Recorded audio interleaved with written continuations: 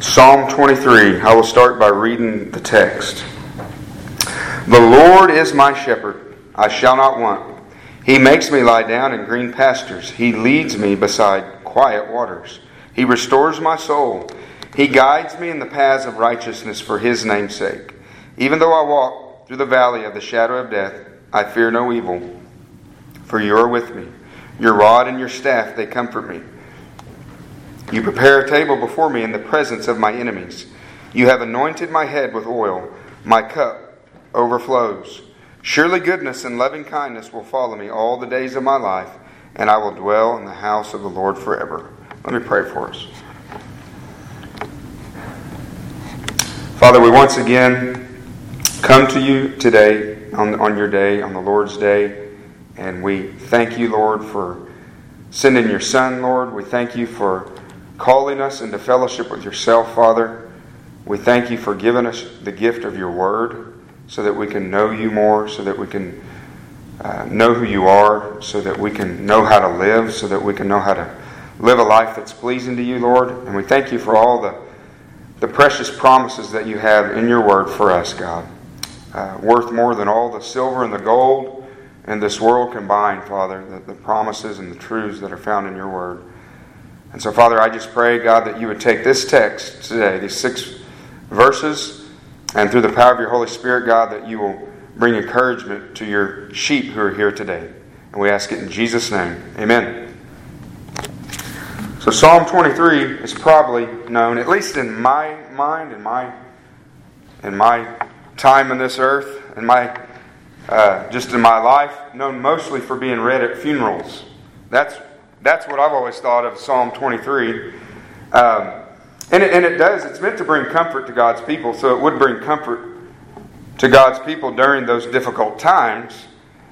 But as we'll see, there's much more to be applied to the life of the Christian than those just being at a funeral. And obviously it's not for I think maybe in our culture we apply it to the person who passed away, but in actuality it's for those of us who are alive. That's who this text is for. And it's for God's people.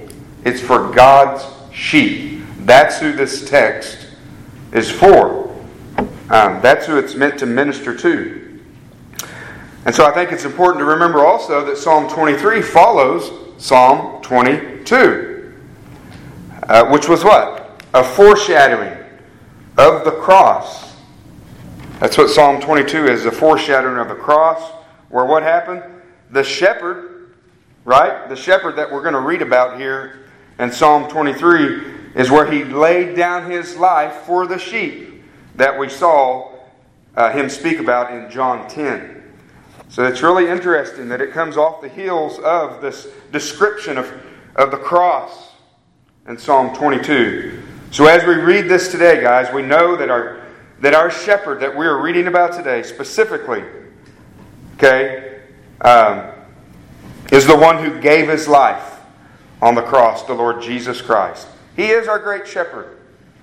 And that's who we're going to read about today. And I pray that you could find comfort in this today, no matter what you're going through in life, that God will comfort you with His truth. So if you have your outline on the back, the theme today, or the main point, I guess you could say, would be this. As our shepherd, the Lord supplies all our needs, giving rest to our soul, and He is always with us, leading, guiding, and protecting us all the way home. Which we know that this is not our home. We are passing through, on our way to the celestial city that Christian talked about in Pilgrim's Progress. So He is with us, beloved. Our shepherd, He is with us. He is with you. I want you to I went back and forth on these points today, and even in our theme of using the plural, our, us, or using just you, because this is meant to minister to you as an individual lamb, as an individual follower of Jesus Christ. But of course we are the gathered body today, so we are looking at how our shepherd leads us. And so, very simple today. We're going to look, we have 6 verses, And we're going to look at 6 different things here. So as our shepherd, point number 1 is in verse 1. As our shepherd satisfies us. Oh, I hope He satisfies you. I hope He satisfies you. In verse 1, the Lord is my shepherd, I shall not want. We'll look at that first line for a minute. Really, the point number 1 is in that second line, that we shall not want. But He says, the Lord is my shepherd, Yahweh.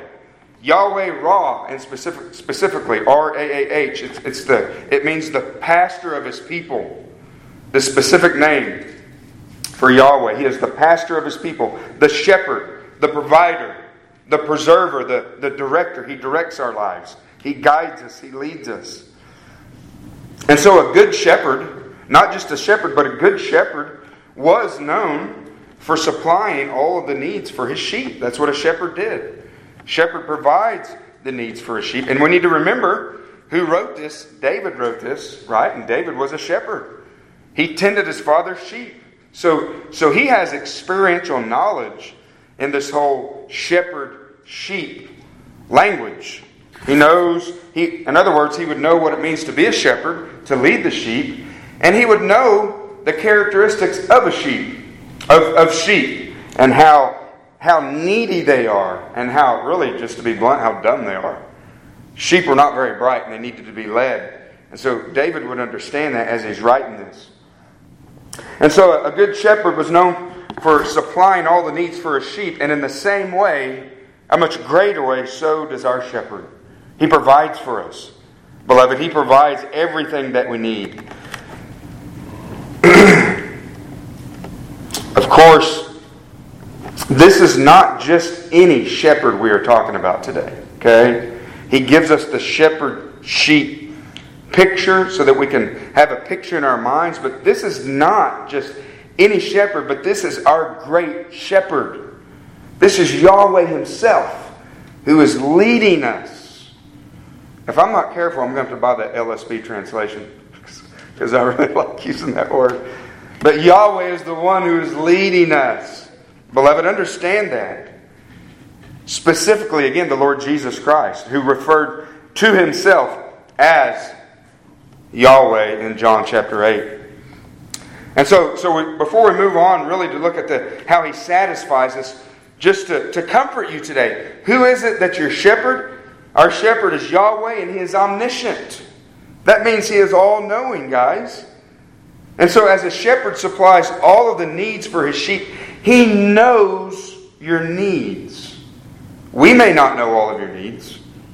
We know each other's needs as we share them with one another, and we can be of help. We can pray for one another. But God, He is omniscient, and He knows all of your needs, first of all. He is also omnipotent, which means He is powerful. He is able. He not only knows your needs, but He's able to help in the time of need. Is it warm in here? Yeah, she checked the thermostat. It's set for a certain temperature, but it's not down there yet, so I don't know. I feel it too. But our shepherd is omnipotent. He is able, in other words, guys. He doesn't just know what you need, but He's able to help you at just the right time and just the right way. In Colossians 2, verse 3, speaking of Christ, it says, in Christ, in whom are hidden all the treasures of wisdom and knowledge.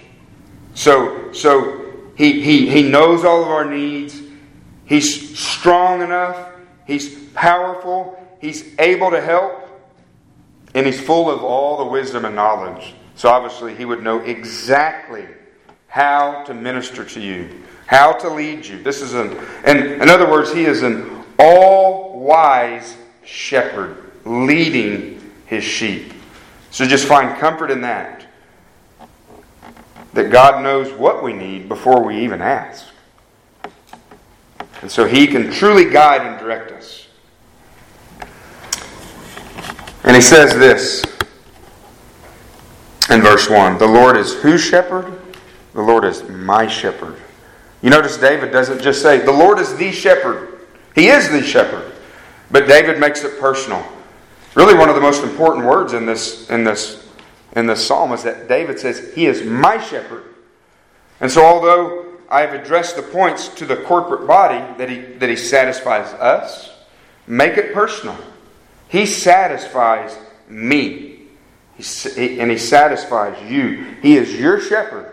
If you're in Christ, then this great shepherd, this one that is the creator of the universe, the one who holds the universe in the palm of His hands, is the one who came to this earth and put on human flesh. That's the one. He laid down His life for His sheep. And David says, He is my shepherd. He is our shepherd. And if you're in Christ, He is your shepherd. So that's the question we must ask is He your shepherd? If you're in Christ, then yes, He is your shepherd. If not, then He is not your shepherd. This is a very personal, it's very individual. And it says this, really to our first point, our shepherd, we see it, our shepherd satisfies us. David says, the Lord is my shepherd, I shall not want. I shall not want. That speaks of the Lord as being able to satisfy us. In other words, that phrase, I shall not want, it really means that anything that is truly necessary in this life or the next, He supplies it, in other words. I'm not in want. I'm not in need of anything because He meets my needs in this life and in the next. I shall not want. Not just I am not want, but I shall not want, even to the point that when we stare death in the face, I shall not want. I am ready. He has satisfied me. You see, we may think, even as God's people, we may think that we need certain things. And there are certain things that are good. There are certain things that we desire. But God, in His wisdom, in His infinite wisdom, knows exactly what we need and when we need it. And sometimes we don't understand that, but we must trust Him in His Word here. That the same way David says, I shall not want, we can have that same confidence that I shall not want.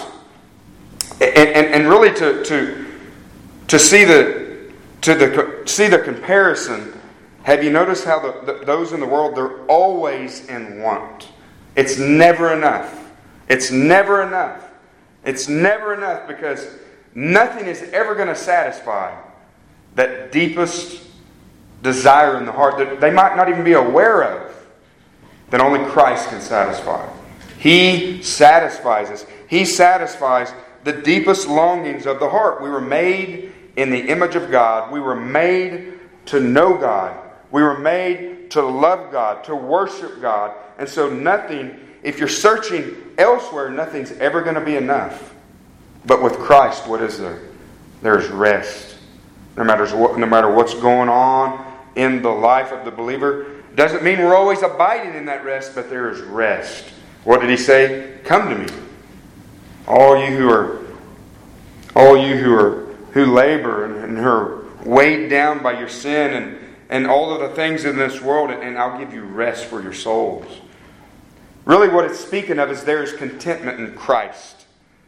We can be content in Christ, whether we have much or whether we have little. What did Paul say? It's learning the secret of being content with where God has you.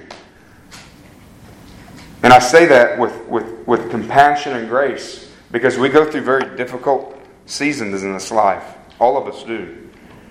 But it's really learning, guys, that Christ is enough. And so I ask you, is Christ enough? Is He enough? That's what we all have to ask ourselves. Because in the end, He's all that's guaranteed. In the end, everything that we have is we're going to have Christ. Either we're going to have Him or we're not. And so in the end, He must be enough for the believer. I shall not want. David says, the Lord is my shepherd, I shall not want. Christ is enough. Even while facing death, Christ is enough. Listen to Proverbs 15:16. Better is a little with the fear of the Lord than great treasure and turmoil with it that comes with it. Hear that language? This is the opposite of the mindset of the world, right? accumulate more and more and more.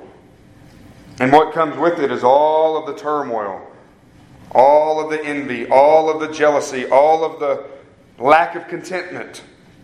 How can people have literally everything that this world has to offer and be the most depressed?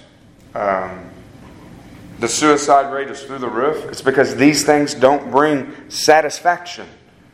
Okay? These things don't bring satisfaction. Only Christ does. James 1 verse 11, it says, the rich man in the midst of his pursuits will fade away. The Bible warns about not chasing after these things of the world because they're never going to satisfy.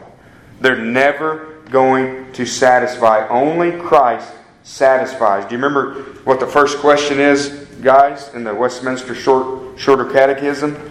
Man's chief end, or what is the chief end of man?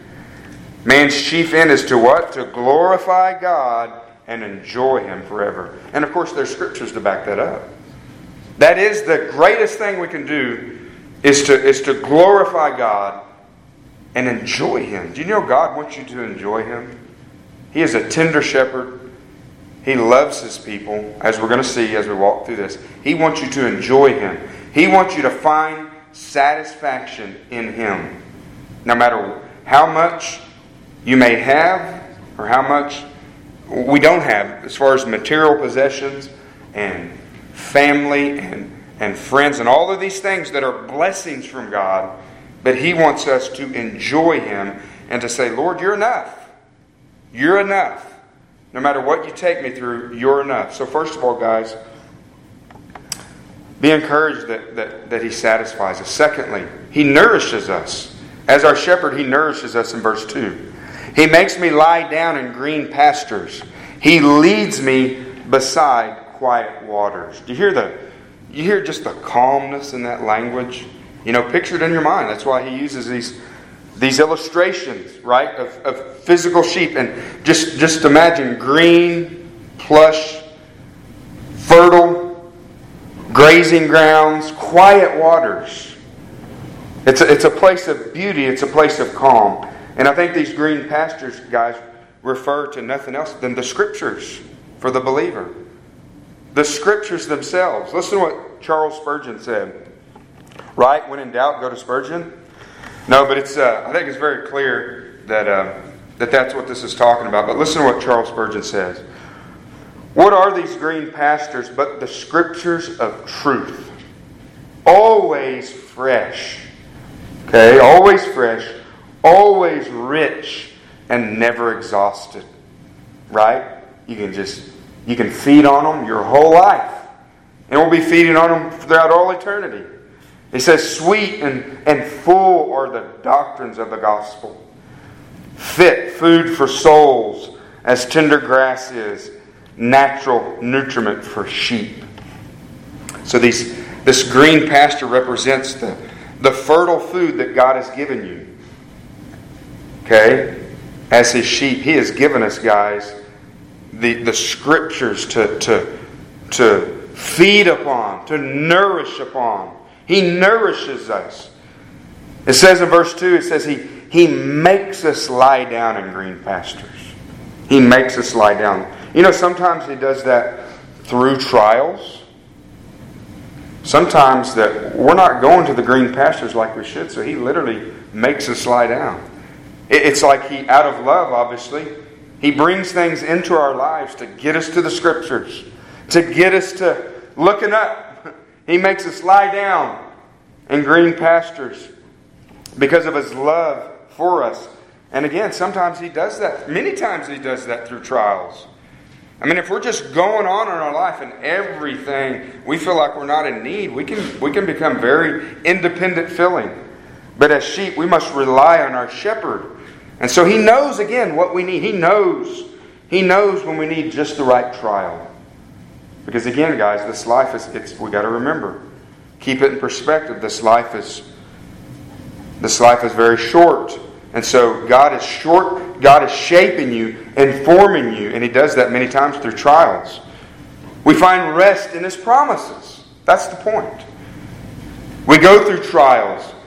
And obviously we should be going to God's Word whether we're in trials or not. But we find rest.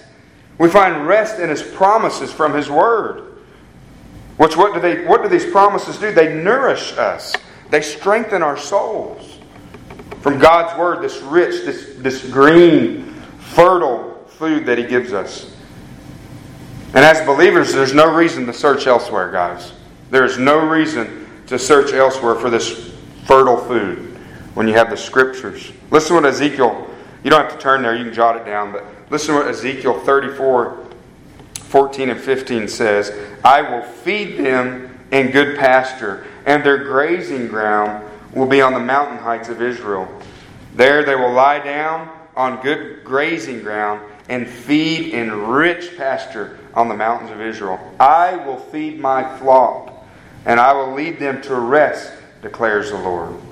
That's the language David's using here. Obviously, we're speaking spiritually, but the Lord feeds us. He feeds us through His Word primarily. And then in John chapter 10, verse 9, Jesus says, I am the door. If anyone enters through me, he will be saved and go in and out and find pasture. So He says in verse 2, He makes me lie down in green pastures. He leads me beside quiet waters. Again, just picture this in your mind. Green pastures, quiet waters. I don't think the picture is necessarily stagnant waters, because that wouldn't be really fresh. But it's not roaring rivers either. It's a place where the sheep could go and find just a soft flowing stream, fresh. That's the picture here. Freshness. He leads me beside quiet waters. This is a place of refreshment for the believer. A place of cleansing. Listen to Isaiah 55:1. Everyone who thirsts, come to the waters. We see that promise in Scripture. Revelation, in the book of John, here have come to the waters, right? Jesus is the living waters. Listen to Titus 3, verse 5, and then I'll expound what I think this is referring to. He saved us not on the basis of deeds which we have done in righteousness, but according to His mercy, by the washing of regeneration and renewing by the Holy Spirit. So I believe, again, I will agree with him, I believe like Spurgeon that these quiet waters represent the graces and influence of the Holy Spirit in the believer's life. These quiet waters along next to the rich green pastures. Thomas Watson says this, the Word of God is the library of the Holy Ghost. You can't separate the Word from the Spirit, in other words. That's what we see here. This is where we're going to find, this is where you're going to find, this is where our shepherd leads us to His Word through the ministry of the Spirit. Remember, He didn't leave us alone. He gave us His Holy Spirit. In other words, our shepherd nourishes us. He refreshes us through His Word and Spirit. And so are you letting Him lead you? Are you letting Him? Are you allowing Him to lead you to these green pastures and quiet waters? Notice what it doesn't say. It doesn't compare Him to a cattle rancher driving the cattle, but gently leading the sheep. And so are you being led by Him? Are you being led by Him? Thirdly, He restores and guides us in verse 3. He restores and guides us. Verse 3, He restores my soul. He guides me in the paths of righteousness for His name's sake. That word restores is very important. It literally means to return or turn back. To return or turn back. So it could be, think of the Christian life. Think of the different things that we all go through. If you've walked with Christ very long, these are just a few that it could be referring to. So when you think of that word restore, to return or turn back, it could be the backslider that's out of the will of God. And the Lord, being the shepherd, restores him back to the fellowship. Right? We've all been there. May just be for a short little time, but we stray a little. And so the Lord, as our shepherd, He restores us back to where we need to be. Could be the spiritually downtrodden. The spiritually downtrodden, the spiritually depressed.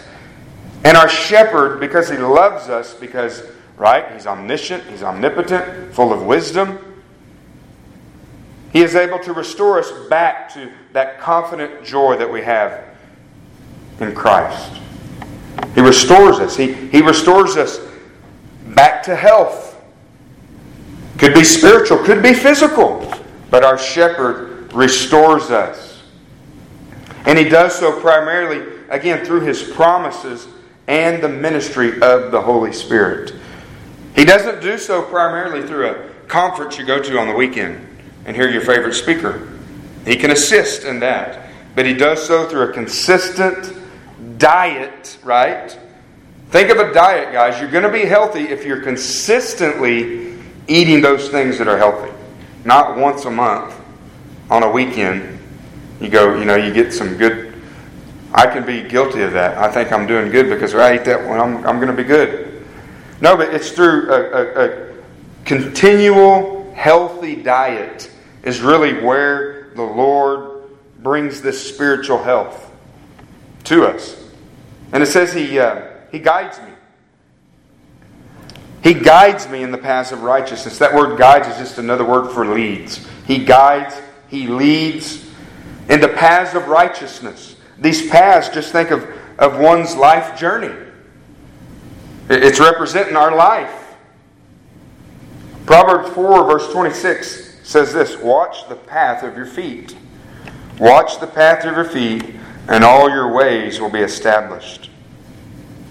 In Proverbs 5:21, for the ways of a man are before the eyes of the Lord, and He watches all His paths. Beloved, He guides His people. He guides you. He's guiding us. Why do we need to be guided? Why the language that the Lord leads us, that we need to allow the Lord to lead us? Because what does the Bible say? Isaiah says, all we like sheep have what? Gone astray. That's the picture. Sheep go astray. They wander off. And we might not realize it, but if the Lord in His sovereignty was not continually guiding us, keeping us on that path, we would stray off, like the old hymn says. I don't remember the words, but I'm thinking of one. That we would wander, we would stray. But our Lord is our shepherd. And He leads us. He leads us in these paths of righteousness. He guides us, in other words, into safe paths, straight paths, so we don't wander off like the sheep. The right ways, in other words, these paths of righteousness, the ways of truth, the ways of holiness, and the ways of righteousness. Again, how does He do it? Through the guidance of the Word. Through the guidance of His Word. What does His Word say? His Word is a light to our path. He guides us. Through the Word, through the illuminating power of the Holy Spirit, He enables us to choose the right path, right? How can we make right decisions based on the Word of God? Because the ministry of the Holy Spirit enables us to make right decisions, wise decisions. But it's all because He is leading us. And He does so because He loves us. And then also by the Spirit's power, we are able to continue in Him. We are able to continue to follow after Christ. Not because we're so good and we're so righteous, but because the power of the Holy Spirit and the new birth. He is our shepherd. He leads us. He gave His life for us. He laid down His life for His sheep. He saves us. He indwells us with His Spirit. He guides us by His Spirit and His Word. And then He enables us through the power of the Spirit. This is the narrow path that Jesus describes in Matthew 7. It's not just a narrow door, but it's a narrow path that we walk on. Right? It's narrow. It's constricted. And He's the one that keeps us on this narrow path. These are the paths that are going to lead us most directly to our final destination. Remember Christians' journey in Pilgrim's Progress to the celestial city. It was a narrow, sometimes very difficult path. But it was a path that He is leading us. He is guiding us. There is protection in this path. And He does so for His name's sake. It says, He shepherds His people for the glory of His own name. In other words, He does it for His reputation. And then we obey. We obey because we love Him. We obey to honor Him. All glory, right? We sang about it. All glory goes to Christ. What did He say in John 10? No one can snatch us out of His hands or His Father's hands. In other words, we will endure to the end. As we're going down this narrow path, we will endure to the end. Why? Because we're so holy? No. Because He preserves us. And so who gets the glory? Christ gets the glory. He will rightly receive all the glory, not just in this life, but think about it, for all eternity. For all eternity we're going to be worshiping Him and giving Him the glory that He rightly deserves. As we talked about in Nahum, He is the only one that deserves glory and worship. He's the only one that is worthy of it. Now, are you allowing Him to guide you? Are you allowing Him to guide you, or are you being a stubborn little lamb, which we can all be at times? We must be willing to allow Him to lead us, to guide us. And then verse 4, maybe the most, I guess you could say, well-known, popular portion of this psalm. In verse 4, we're going to see that He comforts and protects us. He comforts and protects us. Even though I walk through the valley of the shadow of death, I fear no evil, for You are with me. Your rod and Your staff, they comfort me. So the shepherd would have to, maybe a picture on the front of your bulletin, would somewhat describe it in our mind's eye. The shepherd would have to lead the sheep through deep, dark ravines and valleys that would literally, they would be so deep that it would keep the light out. And the shepherds would have to lead their sheep through these tight, really dangerous areas. It says, even though I walk through the valley of the shadow of death. That literally means a very deep shadow or deep darkness. Like those ravines, like those valleys. That's the picture. Through a very dark and dismal valley. It's a very dangerous, full of dangers all around, when these shepherds would have to lead these sheep through these dark valleys. That's the picture here. It's not, look at what the text does not say. It does not say the valley of death. It never says that. And that's why I think, and I'm not being critical at all, but I think it's misapplied many times. But it's not speaking of the valley of death, but the valley of the shadow of death. The shadow of death. And so remember, for those who are in Christ, the sting of death has been removed. Through Christ's death, burial, and resurrection. Death has been defeated. Swallowed up in victory. Abolished. And so for the believer, only the shadow remains. Only the shadow remains. This text is for God's sheep. This text is not for the goats. They cannot claim these promises. If you're not in Christ, you cannot say, I fear no evil. You can say it, but you should fear evil. But for the believer, death no longer has mastery over us. We need not fear death because it's been defeated. Only the shadow remains. The shadow is harmless. Now, a dog can bite you, correct? But the shadow of a dog can't bite you. It can only maybe scare you in your mind. So we should not fear. Why should we not fear? He says, even though I walk through the valley of the shadow of death, I fear no evil. Why? For you are with me. But he says we should not fear no evil. No evil. We should not fear the devil. No, I'm not saying don't have a healthy respect for him. Don't think that you're going to fight the devil on your own. No, we fight the devil with the truth of God's Word. But we need not fear him. We need not fear death. Death is called the king of terrors in the book of Job. So it is a terrible thing, but we need not fear death because our king conquered it and we are in him. We need not fear evil men. What's the worst thing evil men can do? They can kill our body, but not our soul. And Jesus said, don't fear those. So we need not fear any evil. Why? Because he is with us. Where is he with us? In the valley. The valley is in this life, beloved. It's the things we go through. He is with you today. He is with you when you receive the bad news that we all receive in this life.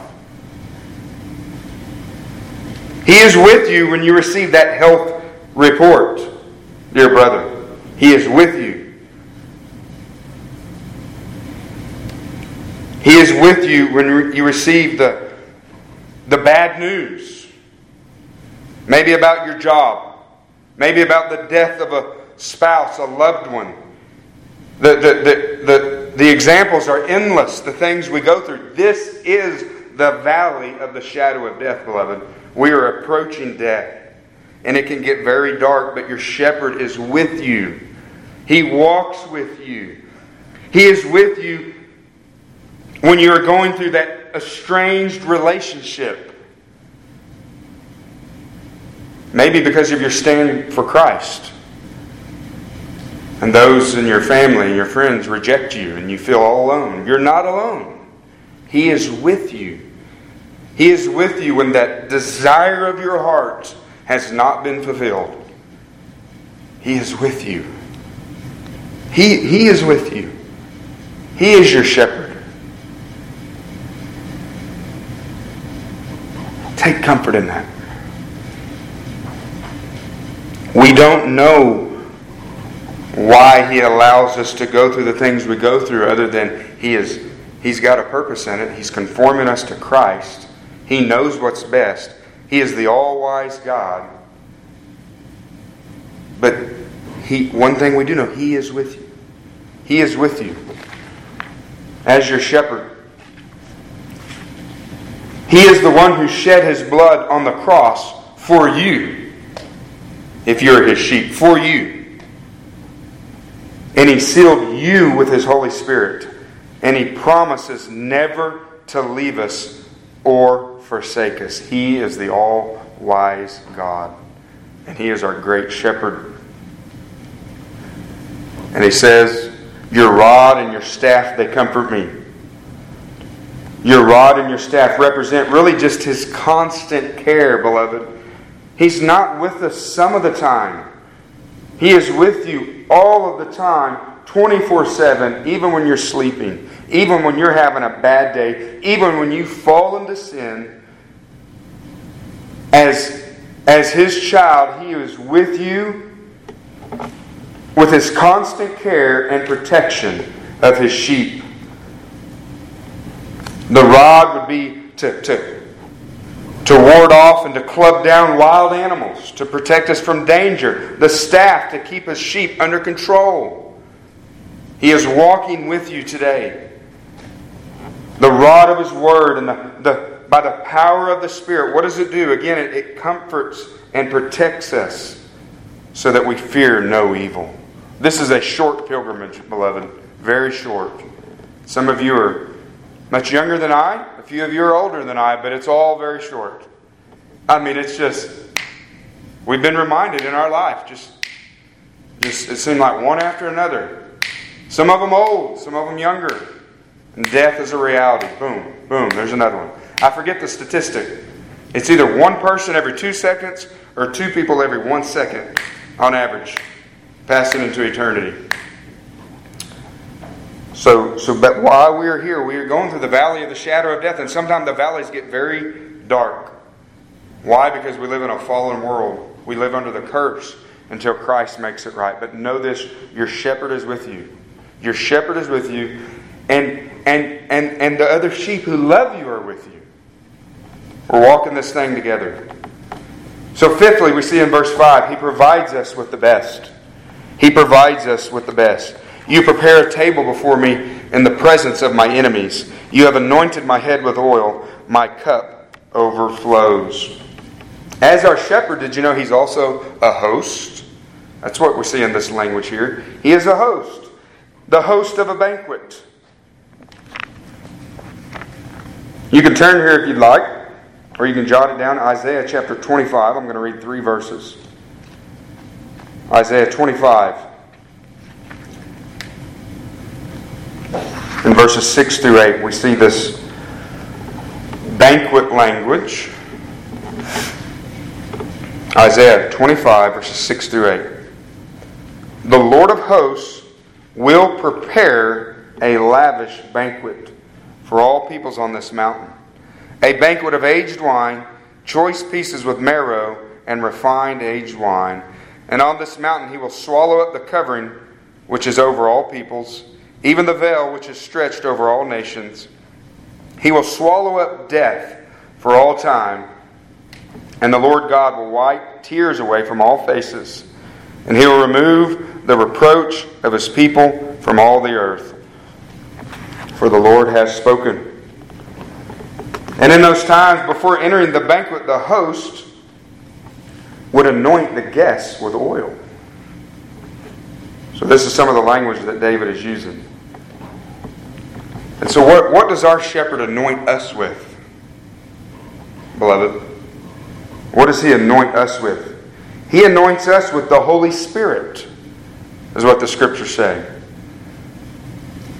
At salvation, and then continually on in our Christian life.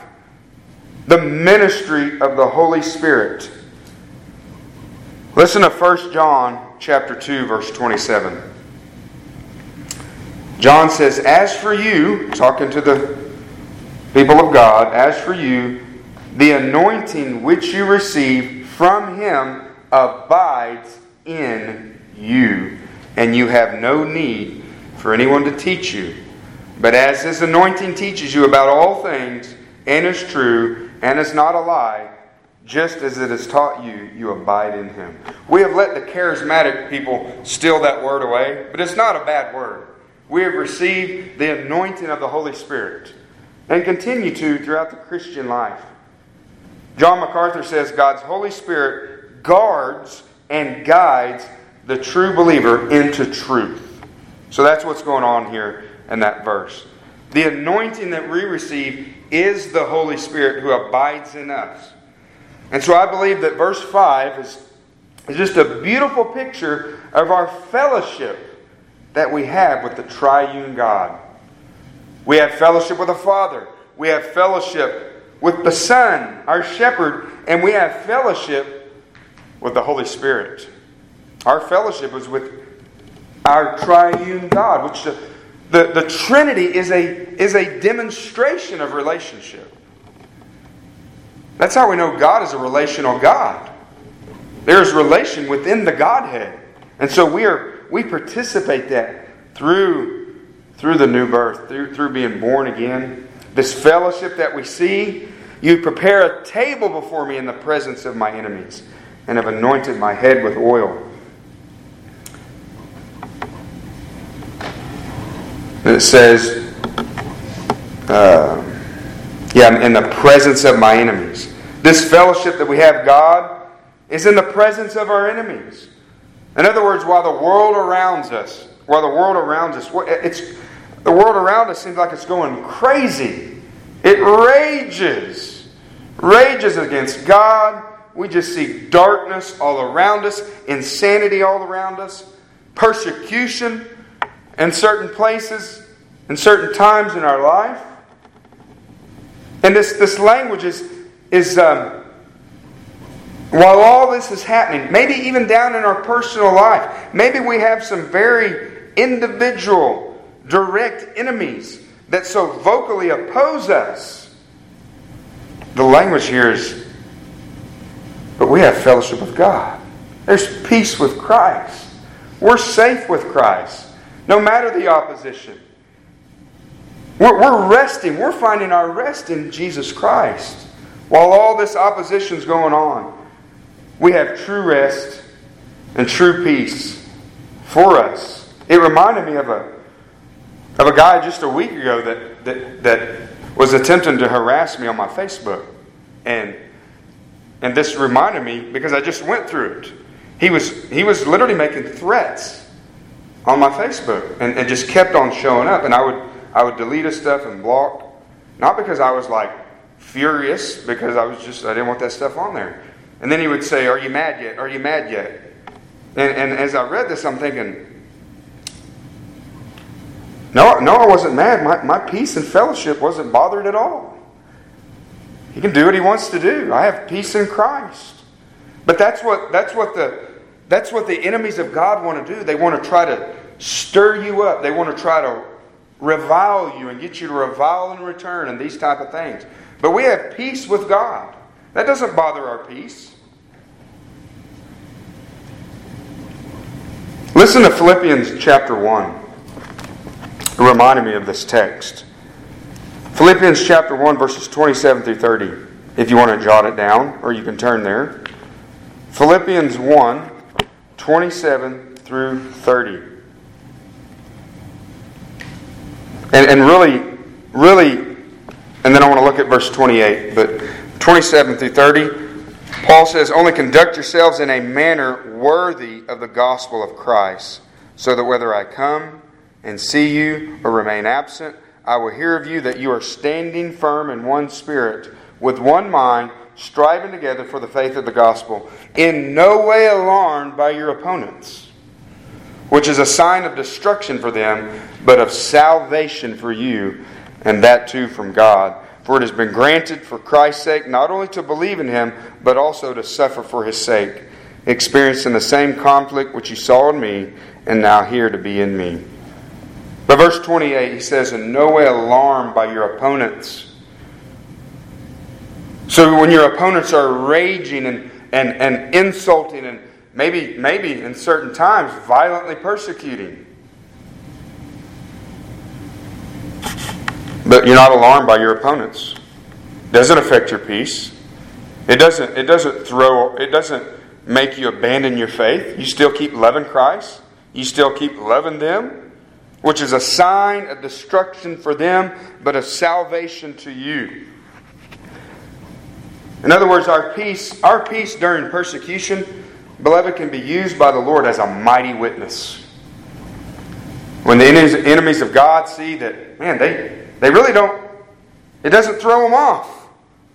This thing's real to them. They have true fellowship with God. He provides us with the best, beloved. We have intimacy with Him, even in the presence of our enemies. I mean, you think about the guys that have been burned at the stake and was a witness during the whole time. They died praising God. What a witness that must be. The man that I've told this 2 or 3 times, but the man in the documentary, Tortured for Christ.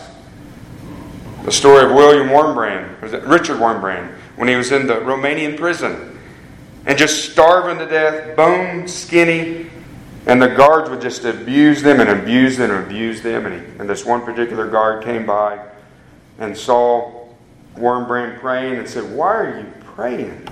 Your God hasn't answered anything. We just continue to abuse you. We've taken everything from you. Why are you praying?" He says, "I'm praying for you." That's the picture here. It doesn't take our love of Christ away, and even our love for those very enemies. We have peace with God. And then he says, "My cup overflows. You have anointed my head with oil. My cup overflows." This is the cup of blessing or salvation. The abundant life.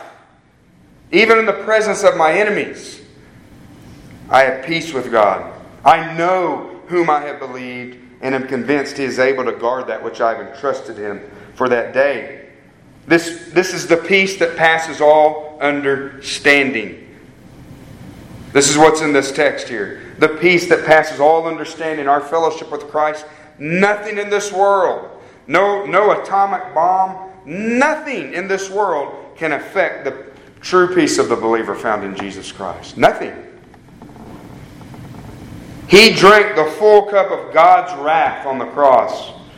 Our shepherd did, so that our cup of salvation overflows in the abundant life that He gives us. That's a pretty good trade-off. That He drank the cup of God's wrath. We, because of His grace, get the cup of blessing.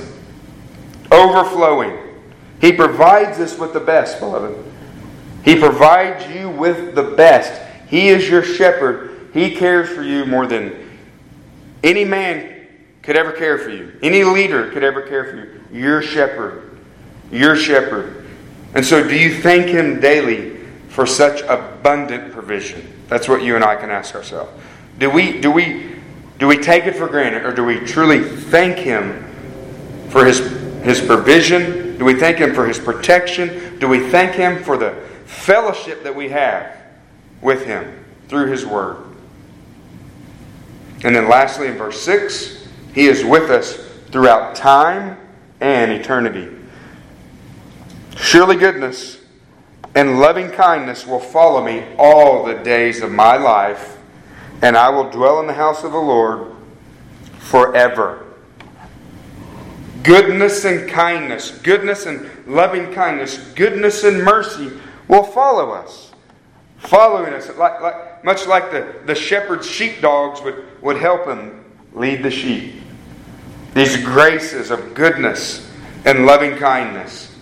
Think of His goodness as that which supplies all of our needs. Really, that we looked at the first.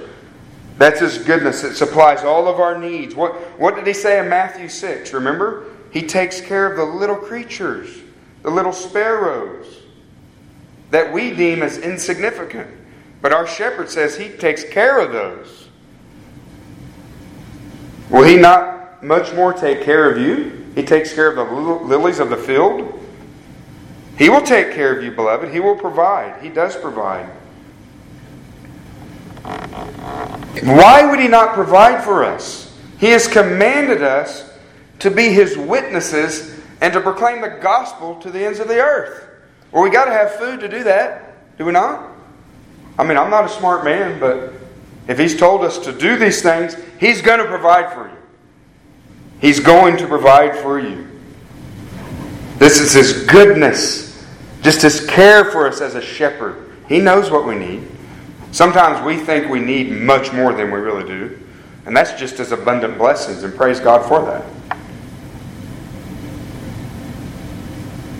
But His loving kindness and His mercy, so think of His goodness as that which supplies our needs, and His mercy is that which forgives our sin, our greatest need, is a result of His mercy. His goodness and loving kindness will follow me all the days of my life. In other words, beloved, His loving care, this tender shepherd that has you in His eye. Remember the big eye on the Lord of the Rings? But that's the way the shepherd's eye is, except it's there to protect you. It's not hunting you down. It's there to protect you. That eye would be more for the unbeliever. His eye is upon you. And judgment's coming. You need to turn and repent. But for the believer, His loving care will follow us throughout our entire life, till we take our last breath. The temporal goodness goes throughout this life, ends at death, but the spiritual blessings are forever. They go on and on and on and on. But even in this life, these mercies and this tender care of our Lord, it's like the manna that fell every day for the people of Israel in the wilderness. His mercies are new every single morning, beloved, for you. Don't take that for granted. You're never going to wear God out. confessing your sin too often. You cannot confess your sin too often for God. His mercies are new every morning. And that's just a statement. That doesn't mean that they're not true they're not there in the afternoon. They're there every day, 24/7. His mercies are there. He is with you, beloved. No matter what dark valley you are going through, or you will go through, He is with you. He is with you through the valleys and the mountains. He is with you. His presence never leaves you. He is the only thing that is guaranteed in your life. He is the only thing guaranteed in eternity. Jesus Christ Himself. But He is enough. And He does give us many other things in His sovereign will. But one thing that I can say to you with absolute assurance is He will never leave you nor forsake you. And He knows what we need when we need it. And so no matter what you're going through, do not fear. Do not fear. Even death's chilly water should not frighten us. We can stare death in the face. And like Paul says, it's been defeated. Where's your sting? And so if you'll turn your Bibles, this will be the last scripture we'll look at and we'll close. Romans chapter 8, some of the most comforting words in the Bible. Romans chapter 8. Really just another picture of how our shepherd cares for us. Romans 8, verses 35 through 39. Who will separate us from the love of Christ? Let me just stop there for just a second. Who will separate us from the love of Christ? There are many who would love to. The devil would love to. Many of his servants would love to. If they could just separate you from the love of Christ. If they could just get you to deny your faith. If they could remove God from reality, they would do it.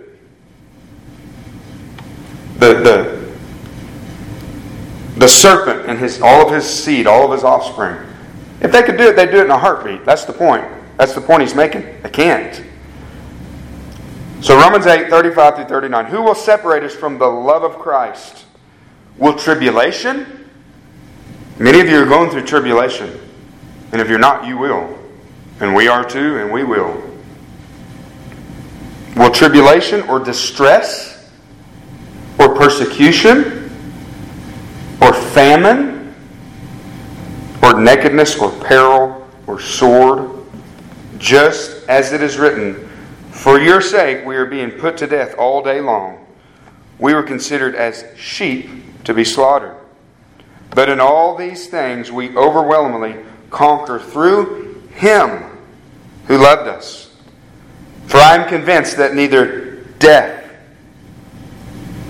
nor life, nor angels, nor principalities, nor things present, nor things to come, nor powers, nor height, nor depth, nor any other created thing will be able to separate us from the love of God which is in Christ Jesus our Lord. Those are verses, beloved, those are truths that you can find comfort in no matter what you're going through. No matter what you're going through. Paul literally thinks of anything, everything. Oh yeah, in case I forgot, anything else that's been created.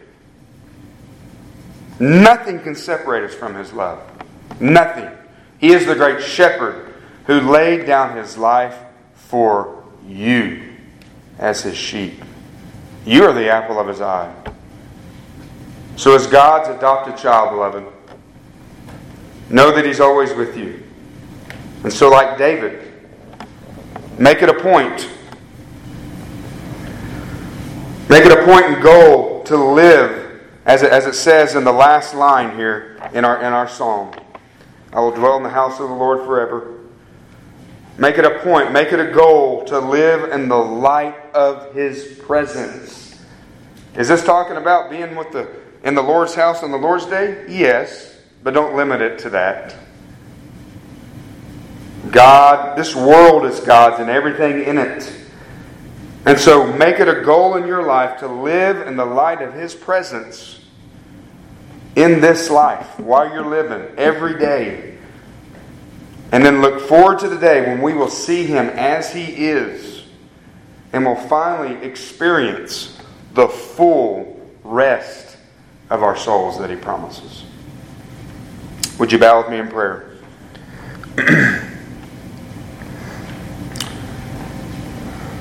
Father, such a great promise we have in your word that you are a shepherd, that you are walking with us, that you will never leave us and never forsake us. Father, I just pray that in ways that I cannot do, that your Holy Spirit would apply these truths to your people, Lord, and that they would find the application, Lord, to apply to their own hearts through the ministry of your Spirit, Lord. That they would find comfort in these truths. That we would remember, God, that we are loved. We are dearly loved by the most powerful sovereign one in the universe. The only sovereign one. So, Father, thank you for these promises that you are a shepherd, that you love us, that you lead us, that you guide us, that you know what's best for us. Even when trials are best for us, Lord, we don't always understand it, God, but we trust you because you are good and you are perfect. And we ask it in Jesus' name. Amen.